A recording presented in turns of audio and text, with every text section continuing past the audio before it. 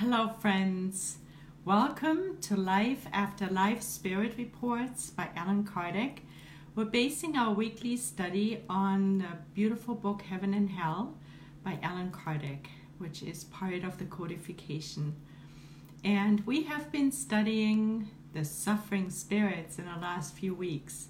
And we're reporting live from Northern California. My name is Sunshine Beck, and I welcome you very warmly to our beautiful study every Sunday night at 6 p.m. Pacific Standard Time, and that's 9 p.m. Eastern Standard Time. I know a lot of you are on the East Coast. So we studied the first half of the spirit called Claire. Claire is a suffering spirit, and she essentially lived a very selfish life. She was self-absorbed. She didn't care much about other people. Her heart was hardened. And when she excarnated, she experienced an immense amount of torture and darkness. And we read about four of her invocations. She came through a total of 8 times to the Spiritist Society in Paris. The first one of its kind, and Allan Kardec was the president. Hello, Tony. So nice to see you. Welcome, dear friend. And there's others too, and I don't see their names, but please say hello, and also always ask questions and clarifications, or if you want to add any information. I love to have it interactive, so please let us know your thoughts. So she was selfish and she suffered. She was pretty much her own worst enemy. So she was tormented by herself, and since she didn't care about anyone else in her previous incarnations, what happened is nobody cared about her, and her worst pain was not to be surrounded or noticed by anyone. So today we're going to start off with the 5th invocation. And we don't know how long this was after her excarnation, so Allan Kardec does not give us more information on that. But here we go. So she says that she wants to speak about divine morality and human morality. So on the one hand is the divine morality, and on the other side is the human morality. And she says the former, namely the divine morality, assists the adulterous woman in her abandonment and says to sinners, "Repent, and the kingdom of heaven will open to you." So it's very consoling, right, friends? So the adulterous woman is being told that is being supported in her abandonment, in her being judged, and the sinner, namely, let's say, for example, the adulterous woman is being asked to repent, and then she too will reach the kingdom of heaven. Then she says, divine morality accepts every repentance and every acknowledgement of wrongs, while human morality, this is in contrast, rejects them and smilingly accepts secret sins, which it says are partially forgiven. The former displays the grace of forgiveness, namely the divine morality, displays the grace of forgiveness. The latter, namely the human morality, hypocrisy. Let us pause for a moment. First of all, hello Renata Casadei. Thank you so much for joining, dear friend. And Teresa Castro, it's so nice to have you here. Thank you. So so let us look at divine morality a little bit more. So we already learned from her that it's about forgiveness, and all of us who have done wrong can reach the kingdom of heaven. We just need to expiate our wrongs. We have in the previous weeks looked at the concepts of repentance, expiation, and reparation before, which are the steps that lead us to our recuperation. So first we repent, first we recognize we've done something wrong, and that is usually a very painful moment. I mean, we've all been there. And the next thing is then our desire to want to expiate, and usually expiation happens through a new incarnation. We actually, for this, we could go to the Spirit's book, which beautifully explains it. I'm just reminded, question 990. Let's go to the Spirit's book, question 990, because Allan Kardec asked exactly those questions for us. And we're so grateful that the spirits, illuminated spirits, give us the answers that we're longing for. So question 990, which is in the latter part of the Spirit's book, called Future Joys and Sorrows. And there's a whole chapter on expiation and repentance where we can educate ourselves. We're just going to pick out a few questions. So 990, Allan Kardec asks, does repentance take place in the corporeal or the spirit state? Interesting, right? Do we repent while we're incarnated or only when we're spirits, excarnated? And the answer is in the spirit state. Did we know that? We are repenting in the spirit state, but it may also take place in the corporeal state when you clearly comprehend the difference between good and evil. So most likely, according to the illuminated spirits, we repent, we really realize what we've done wrong once we're excarnated. But of course, we all know we've had moments where we realize, my God, I made a mistake, dang. So, this is no good. So those are the moments during our incarnation where we're realizing I'm repenting. Then we have question 991. Now he's asking, what is the consequence of repentance in the spirit state? What is the consequence of repentance in the spirit state? And the answer is the spirit's desire for a new incarnation in order to purify itself. It comprehends the imperfections that have kept it from being happy, and it aspires to a new existence in which it can expiate its wrongs. Here we go. So expiation is the desire to have a new life and then undo the past wrongs. And that can come in many different forms. It can come in a difficult child, or an adulterous husband, or an awful mother or father. You know what I mean? It could be an intolerable boss. It could be loss of money. It could be a disease. So it can come in all different forms and shapes that we expiate during our lifetimes. And then we're going to skip over a few questions, and you can read them all. It's very interesting. 998. Now he's asking, is expiation accomplished in the corporeal state or in the spirit state? Actually, he's asking pretty much the same question, right? And he says it is accomplished in the corporeal existence through the trials the spirit must undergo, and in the spirit life through the mental suffering arising from its state of imperfection. And this mental suffering is what our dear friend Claire, the spirit we're studying this week, is going through. Incredible torture, indescribable pain that we may have a hard time really understanding what that means, because right now we're blessed with a body, and this kind of torture is a little bit buffered by our physical form. Plus, we have days and nights, so we have nighttime where we can sleep, hopefully, and that's kind of like a reprieve. Whereas as a spirit, she said, there is no nighttime. It's continuous and seemingly eternal. But you and I, we know, of course, she too and all those suffering spirits have their wake-up moment when they repent, and then they can start the new cycle again. So question 999, is sincere repentance during life sufficient to extinguish a spirit's wrongs and enable it to merit God's grace? So if we repent during our lifetime, is that sufficient to extinguish our past wrongs? And the answer is repentance helps to improve the spirit, but the past must be expiated nevertheless. So repentance is not enough. It's just our first step towards our recuperation. So first repentance, then expiation, and then reparation. Reparation is making amends.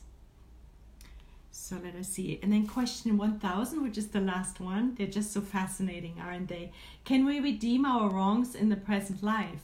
So can we start redeeming our wrongs in this lifetime? And the answer is yes, by making reparation for them. So when we realize we've done wrong and we repent, well, expiation is leading to a new lifetime. We don't have the luxury of that yet, but we have this blessed opportunity in this physical vessel. And that's when we jump to reparation. We visit those people and we make up for our past wrongs. We apologize. And this is a blessed opportunity not to be missed. All the spirits in all the books recommend, do it now, dear friends. That's what they're saying. Make up for the past wrongs right now. Don't carry it over into another lifetime. So that is our invitation, to not kick the can, so to speak, down the road, but rather pick it up and trash it. Better yet, recycle it, right? So let us go back here. So we were talking about divine morality and human morality. So divine morality not only promises the sinner that if the sinner repents, the kingdom of heaven will be open to them. So that's beautiful. That's very consoling and very hopeful. But it also says to the persecutor, don't judge, only throw a stone if you have never sinned. Jesus taught us that. So we also have a role not to be judges. We weren't born to judge. We were born to do the good and to undo the not so good we've done in previous lifetimes. So let us not throw any stones ever. Let us not point fingers. And Emmanuel, in the beautiful book Thought and Life, in chapter 10, called Understanding, he tells us that understanding is key to all of this. Because if we understand the other, that's the bridge. That's our bridge of love and light, where our hearts open and we feel more understanding. We feel we can actually make the reparation. Our judgments dry up and shrivel up and disappear. What does he say? What does Emmanuel tell us in chapter 10? He says, we need understanding as a foundation for the task of our renewal. He's very strong and clear, in particular in this chapter. He says it is our foundation for our own renewal. It is the foundation for our own renewal. We need to understand ourselves. That is very important. But we also need to understand others. And understanding ourselves, where it starts, is really a meditational process. It is soul searching. It is going within and asking ourselves, why have I done X, Y, and Z? What was the deepest motivation? What was the root cause of that? And once we take that time and really soul search to find the motivation for our thoughts, for our actions, for our words, that is where healing starts to happen. So he says it's the foundation. It's the first stepping stone for us. And we can't continue without the foundation, right? We all know a house cannot be built without a foundation. So this is really vital. Understanding is vital. And then he says, we must make understanding our most cherished dream, for only love can create in our minds the energy of divine light. So he calls it now the cherished, most cherished dream of us is to seek understanding, to find understanding for the other. Because at that very moment, again, our judgments will die. They will go away. We can accept almost anything when we understand, find understanding for whatever happened for that person. In this particular chapter, Emmanuel also tells us that we must, what is he saying? He's like, we must seek goodness, we must feel goodness, we must visualize goodness, and we must mold goodness with all the resources we have. Now, can we imagine? That's a full-time job, right? Now I have to quit my job and just do that. That's how it feels like. But then we're realizing we can actually do both, because this is an ongoing theme that we seek and feel and visualize and mold goodness. We can do it during our jobs, during anything we do.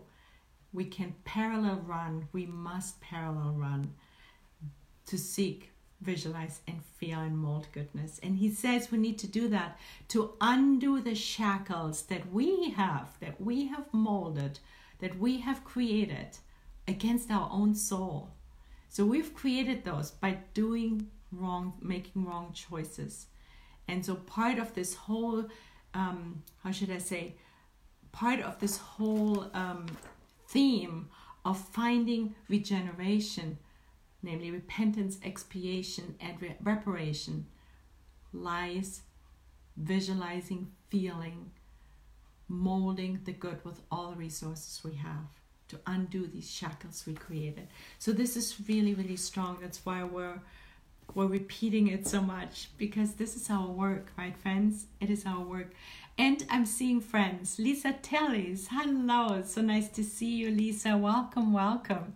And I thought I saw someone else. Please apologize if I don't say hello to all of you. It looks like there's more people than I've said hello to, but I didn't see the names, so I apologize for that. So we have a lot more to say. So anyway, that is the divine morality, super important. And the key for the morality is understanding. And then, of course, when it comes to the human morality, we're very familiar with that, right? We can talk ourselves out of reasoning ourselves out of situations, and then that leads to hypocrisy. We say one thing and we don't walk our talk. And then, of course, we're not judging churches or anyone who goes to churches. So that is really important for me that you know that. But we can't find hypocrisy in certain churches, right? So it's just important for us because we're not worried about others so much, but we really want to be, we want to walk our talk. We want to be cohesive. That is the key. We want to be cohesive. So then number 6, now it's her 6th evocation. Can you imagine? He's coming back. She's coming back. And now she has a realization. She's now for the first time saying, I am at peace. After all this torment that we can hardly understand how painful that is, she says, I am at peace now. And I am resigned to expiating my wrongs. So it sounds like she is getting ready to accept a new lifetime. She also says, evil is not outside of me. It resides within me. It is I who must change and not exterior things. We possess heaven and hell within us, and our wrongs are engraved in our conscience and are easily read on the day of our resurrection. That is a huge realization, and many of us, if not most of us, are grappling with that probably daily. Because the minute we blame anything or anyone for anything that's happening in our lives, may it be from a slight feeling of discomfort that comes from something that we blame on the outside, an outside influence, at that very moment we're already losing this realization that our Claire had, namely that it all is inside of us. It's never outside. So we need to remember when we point one finger, 3 are always pointing back at us. Law of projection, we can only see outside what is somehow residing inside of us. If you spot it, you've got it, right? So it's all in here, and that's what we need to focus on, always. Something else I wanted to say. Whoop, it's gone. All right, we're continuing. So evil is not outside of me. And by evil it's ignorance, right? It's nothing else but ignorance. It's just not knowing yet. And we all have ignorance, right? That's why we're living on planet Earth. And that's why we're working hard to educate ourselves, to practice the good, to be coherent, and to study these beautiful cases. Because this reality show here is so helpful for us to do it differently, right? Because ideally, we don't want to be a suffering spirit like Claire. So then she says, what does she say? So she's talking about the realms where the suffering spirits live. She says, spirits, according to their degree of advancement, move about in the environment, and that is adequate for their faculties. So it's the law of attraction. So what we think, we emit and we attract. So there's grouping, we're grouping ourselves we're surrounding ourselves with the like spirits that emanate the same vibrations that we have. And we're talking about the excarnated state. They cannot conceive of any other realm until progress, so these spirits, until progress, that instrument of the spirit's slow transformation, rids them of their inferior tendencies and removes the cocoon of sin so that they can flutter their wings before launching themselves as fast as an arrow towards God. So she's talking about the fact that there is no escape until the repentance happens, until the wake-up call. Remember André Louis in the first book that he wrote, No Solar, Astral City is how the film was named. Our Home is another title for this book. Remember when he was in the umbral, and they show that so vividly in the movie, how he was lying there just vegetating in pain, surrounded by those ignorant dark spirits. And when the phalange of good spirits came into the umbral to pick someone up, because that particular, like including him at some point, that particular spirit reached this moment of repentance and prayer and asking for help, ready to be rescued, the other souls they would be mean to them. They would want to push them away or wouldn't even see them because their vibrations, their emanations were so different. Remember, friends, that the movie is really, of course the book is much better, but the movie makes it visual. And so that's what she's talking about. And she says that we want to find our wings and fly towards God. But this is not happening. That's not happening unless we wake up. And she says, she's cute. She says, I still crawl, but I no longer hate. And I can now conceive of the ineffable happiness of divine love. So she's getting there. She's coming out of this agonizing darkness, this agonizing pain.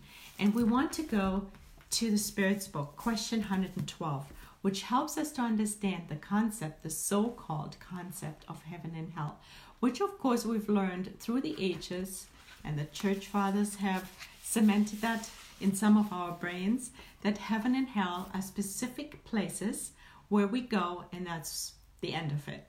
Boom, the gates close and we're locked up, either in heaven or in hell. And that is not true. We know, we who've studied Spiritism, and of course the book Heaven and Hell, and we've talked about it a few months ago, that that's not true. The heaven and hell, as Claire teaches us to, resides within ourselves. So question 1012. It is all the way again at the end of the Spirit's book in the chapter Future Joys and Sorrows. And here Allan Kardec so wisely asks, are there circumscribed places in the universe that are intended for the punishments and pleasures of spirits according to their merits? Perfect, right? And here is the answer. So are there those places, right? We have already responded to this question. Yes, we know. Punishments and joys are inherent to the degree of a spirit's perfection. Inherent, inside. Remember Claire said, evil resides within me. It's not out there. The place isn't out there. It's always inside of us. Each spirit carries within itself the source of its own happiness or unhappiness. And since spirits are everywhere, there is no circumscribed or enclosed place for one or the other. As for incarnate spirits, us, the degree of their happiness or unhappiness depends on the evolution of the world they inhabit.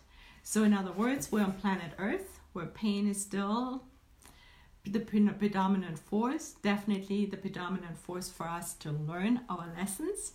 That is our realm of, that's the consciousness level we are living on, because we haven't really advanced beyond Earth yet. But when we discarnated, it is different. It is not just one planet, one place. It is depending on our inherent merit, on our inherent soul development.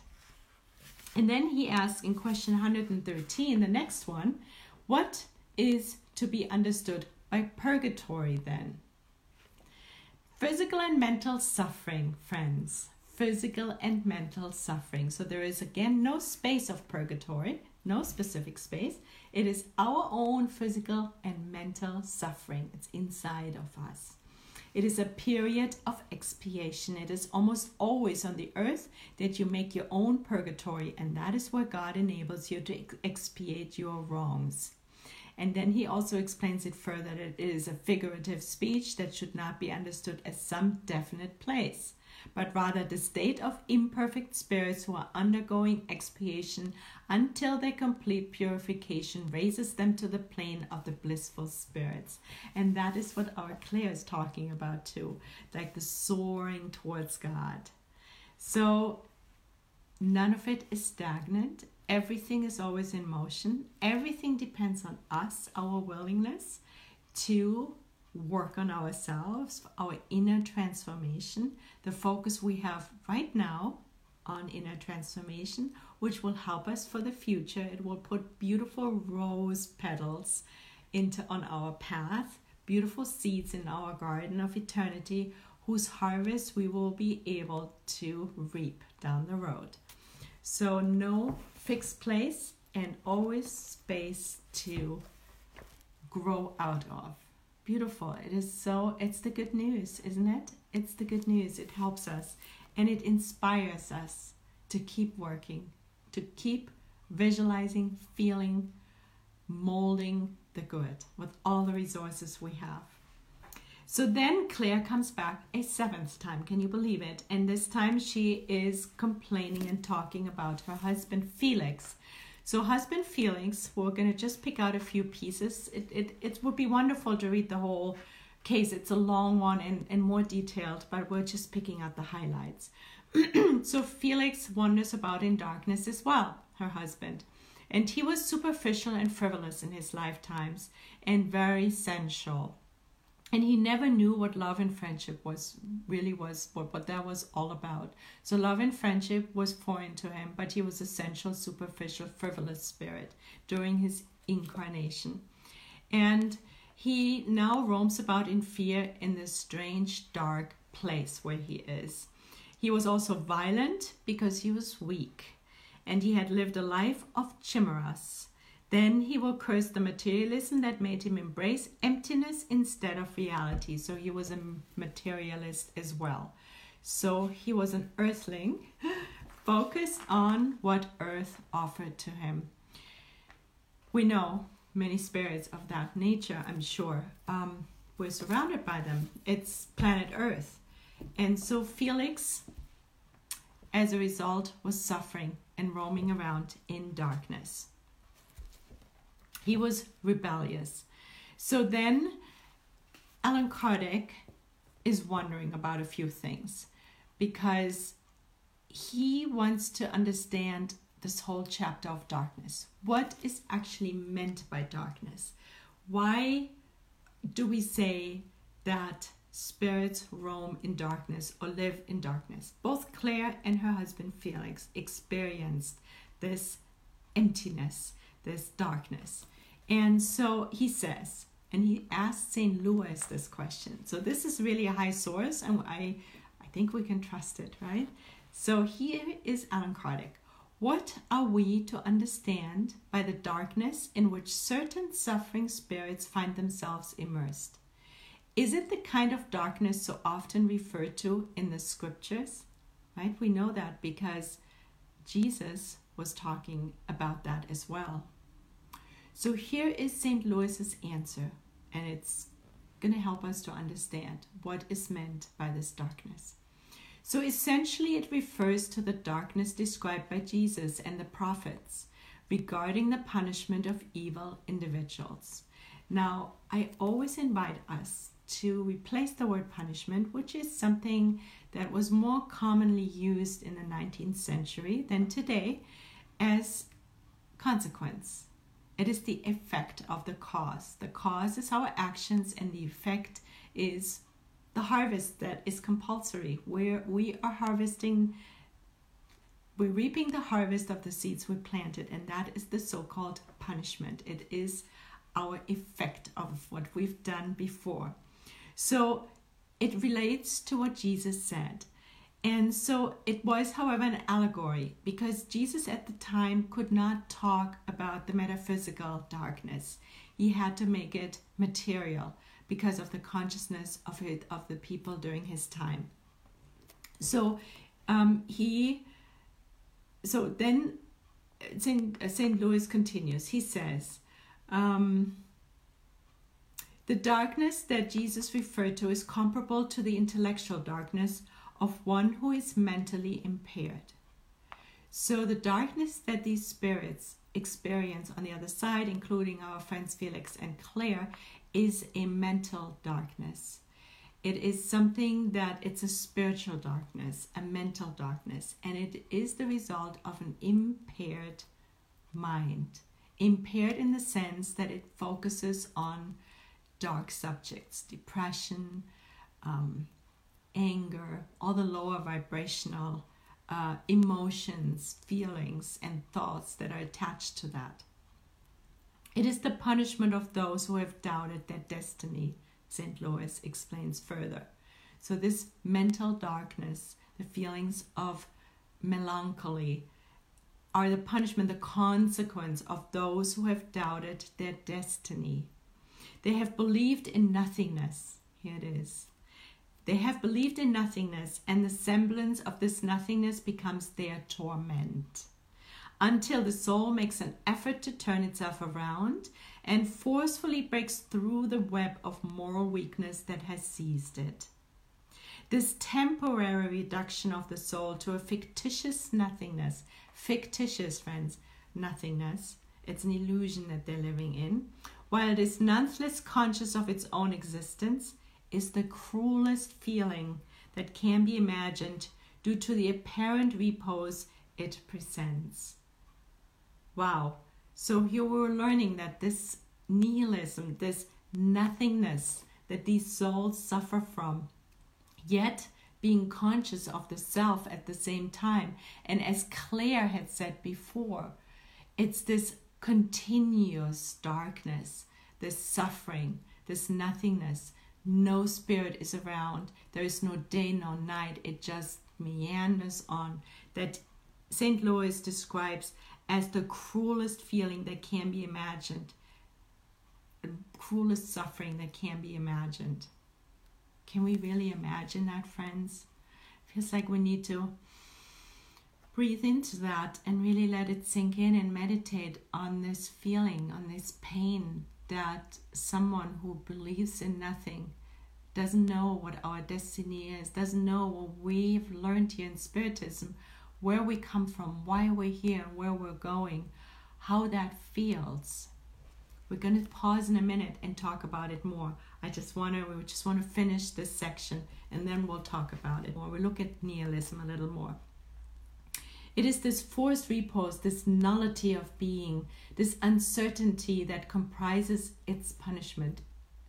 The weariness that overcomes it is the most terrible of punishments or consequences, for it perceives nothing around it, neither things nor beings. That is true darkness for the soul, St. Louis teaches us. It is the darkness of the soul. Let us pause. Let us for a moment look at nihilism. Nihilism is an interesting subject for me personally. Most of you probably know I am of German descent. I was born and raised in Germany, and I've realized over the years that I was raised in a very heavily, glossed over, in a country that was very much influenced by nihilism in the 20th century. I grew up in the 20s, so did my parents. My parents were children during the war. And nihilism is something that the German culture had really embraced. So let us look, what is nihilism? In short, it is when we ask the question, what is this life for? Why are we here? And the answer is no answer. Empty, no explanation. I was raised with that. So I know how that feels. And so it's an extreme. First of all, I wanted to go to online here. It says nihilism, it actually comes from the Greek. Let me see, I found it earlier.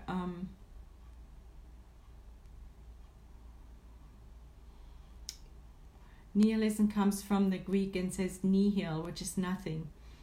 Well, I can't find it right now. It's okay. We're staying with this one here. So it is an extreme skepticism. Nothing in the world has a real meaning or existence. It's a rejection of all religions and moral principles. It's a rejection of all moral principles. It is not recognizing Jesus. It is not recognizing Jesus as our guide and model. It's nothing. It's like, why are we here? There's no answer. Can we imagine how that feels? It's I believe that everything is meaningless, senseless, useless. In the arts, in literature, it has expressed itself through existential nihilism. You might have heard about it.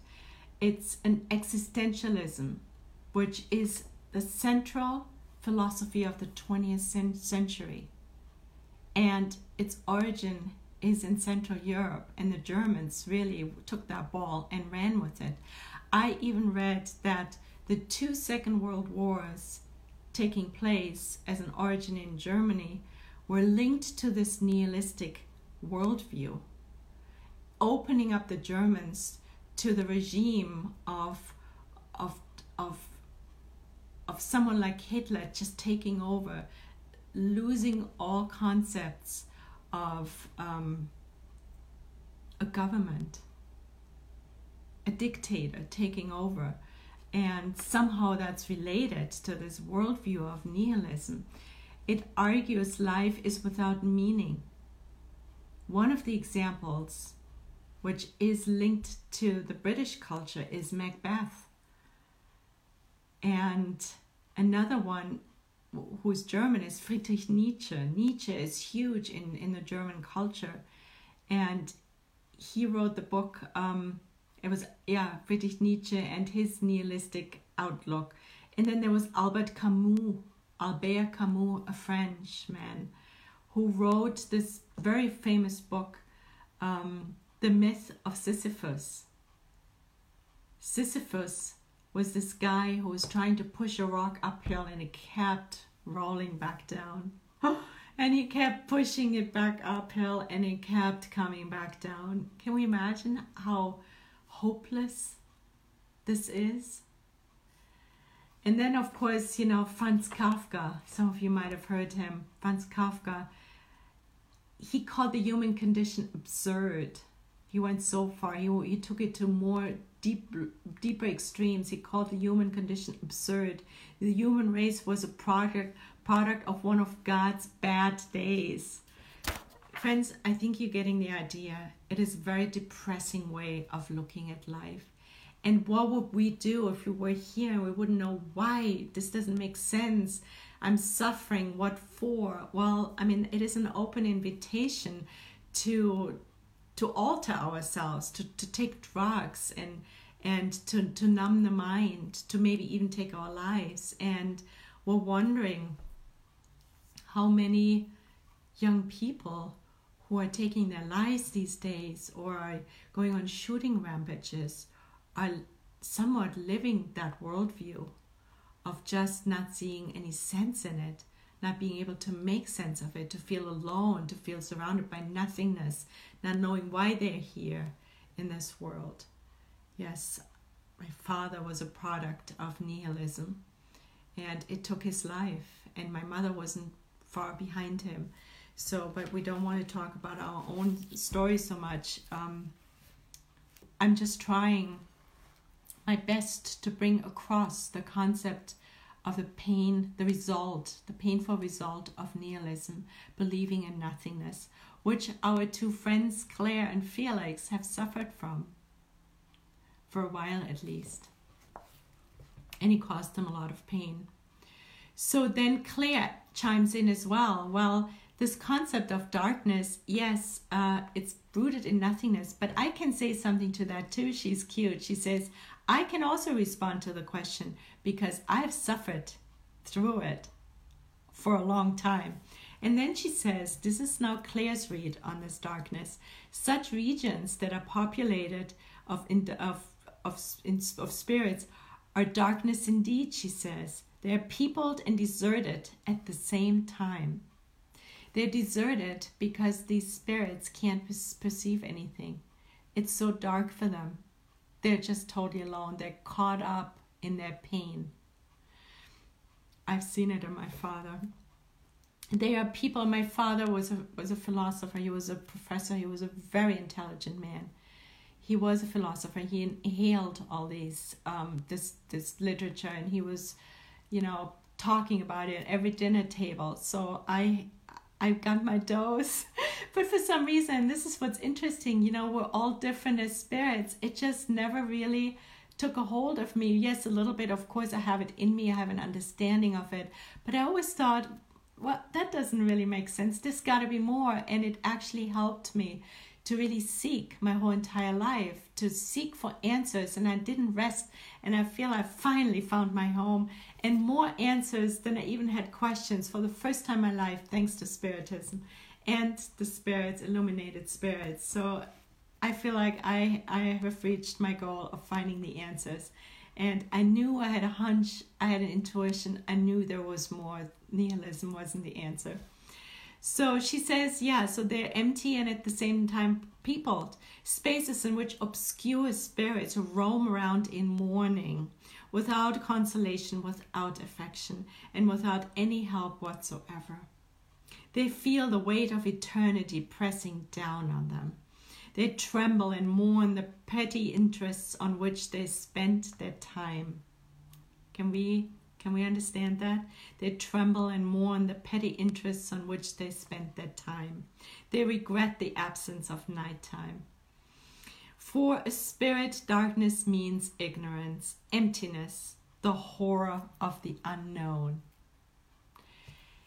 Some of us have some fear of excarnation, and maybe in general, or maybe just of the moment, the actual transition. It's based on ignorance, not knowing what to expect, right, friends? And that's why we're doing this study, so that we can feel more comfortable with this concept of inevitability. We all will excarnate, and we can prepare ourselves. So we're kind of preparing our toolbox. We're stuffing our toolbox with lots of tools, and we're applying them to all the vicissitudes of life. And so to be ready, right, friends? So let us see. We have one more. We have one more explanation of darkness, which also came from St. Louis at a different time. So here he adds now, the perispirit has a luminous property that develops under the influx of the soul's activities and qualities. So now St. Louis adds another aspect of explanation of this darkness, and he links it to our perispirit, because the perispirit has luminous properties, but they depend, the luminosity of our perispirit is linked to our soul development, how much light we carry, how far we have already transformed ourselves towards becoming more godlike. Then he says, one could say that these qualities are for the perispiritual fluid what friction is for the match. The intensity of a spirit's light is the result of its purity. So I say that again. The intensity, the luminosity of a spirit's light is the intensity of a spirit's light is the result of its purity. The least moral imperfection dims and weakens it. So the less moral imperfections we have, the more pure we are already as a spirit, the more luminous we are as spirits. Our perispirit becomes more luminous. And this is important because we're talking about the explanation of darkness. Thus, the spirit is, in a manner of speaking, its own beacon and will see according to the amount of light it produces. Interesting. This means that spirits who do not produce any light at all find themselves in darkness. He explains it a little bit further, though. There is another aspect to it. But we are reminded at this very moment. So we understand that our luminosity, the radiance of our perispirit, is dependent on our purity, the soul purity, right? The less we have imperfections, the more bright our light shines. And we're reminded of Jesus. He said, let your light shine, right? And we have these beautiful songs. I'm not going to attempt to sing again this time.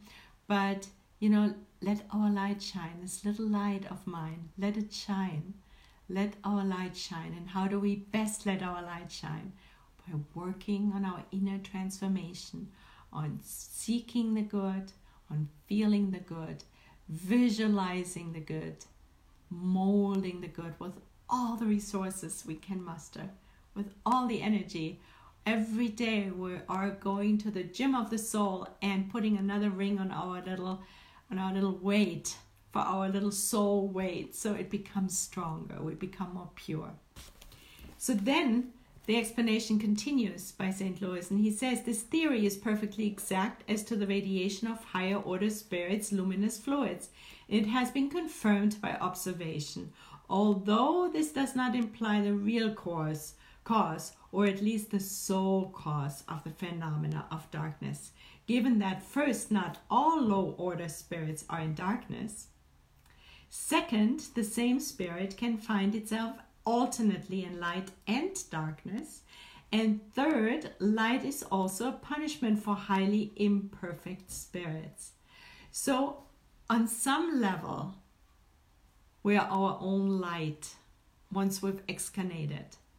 And the least developed we are, the more in darkness we reside. However, that's not the sole reason. This could be one aspect, because some lower order spirits live completely in brightness, and that is their expiation. That's their pain, because they don't like the light. They like to be in darkness. Right? We're all different, and as spirits, we're all different too. Tony, I am not sure, but thank you so much for being so kind, for seeking kindness, seeing the good in me. So anyway, so let's go back. So first, not all low order spirits are in darkness, and the lower order spirits can oscillate. They can also go into lightness. It really depends on the case. In this particular case of Felix and Claire, they were stuck in darkness, and that was their expiation, so to speak. That was their, it's not expiation, we'll say this was their consequence, not punishment, but their consequence, which was appropriate for their soul growth. Then he continues to say, if the darkness in which certain spirits find themselves were inherent to their personality, such darkness would be permanent in general for all evil spirits, which is not the case. So it is very logical. Then he says, everything indicates that regardless of their own light, spirits also receive light from the outside, which is denied to them according to the circumstances. So in the case of Felix and Claire, the light was denied to them. That's exactly what they needed to wake up, to find repentance, to see what they had done wrong in their lifetimes, which was for Claire primarily being selfish, self-centered, and not having a heart towards other people, always just thinking about herself. And for Felix, he was very superficial, he was violent, and very sensual, which are all attributes that don't really help us to in our inner transformation. They bind us to the earth, and both of them didn't really know why they were here. They were subscribed to nothingness, and that caused them the darkness. So let us see.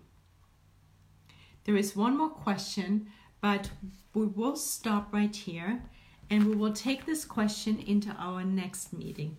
which will be, and this is just a little preview, why is the moral education of discarnate spirits easier than that of incarnates? We will cover that next week and see why it is easier for excarnates to morally grow. And we will also, most likely, so God willing, cover next week the training for death by the spirit Umberto de Campos, or Brother X. And it will help us to prepare ourselves, which is really important. Joanna de Angelis, one of the main spirits that is coming through Gibaldo Franco, always says we must think about our excarnation at least once a day. It helps us to wiggle these ties a little bit loose, and it helps us to not be too attached to anything. So dear friends, let us close, if you can, for a moment your eyes, and let us revel in gratitude to God, to our beloved Jesus Christ, our guide and model, and the beautiful illuminated spirits who grace us daily with so much illuminating information, helping us in our inner transformation to undo the shackles of evil we have forged against our own soul. As Emmanuel teaches us, we must seek goodness, we must visualize goodness, we must feel goodness, and we must mold goodness with all the resources we can muster. And we are asking for guidance in the week to come to work on our inner transformation, on doing the good, on becoming more charitable every single day, more benevolent, indulgent, and forgiving, and understanding why we're here and where we're going and where we came from, so that we will not fall into the trap of nothingness, helping us to stay positive and loving and grateful always. And with this, we humbly ask for permission to close our gathering, our intercontinental classroom for the night. And so be it. Dear friends, Nora, Brazil, Tony, and everyone else, Lisa Tellis, Teresa Castro, Renata Casadei, and more, thank you so much for joining. And so God willing, we will meet next week, same time again, and continue our studies, our preparation. God bless you. Good night, friends.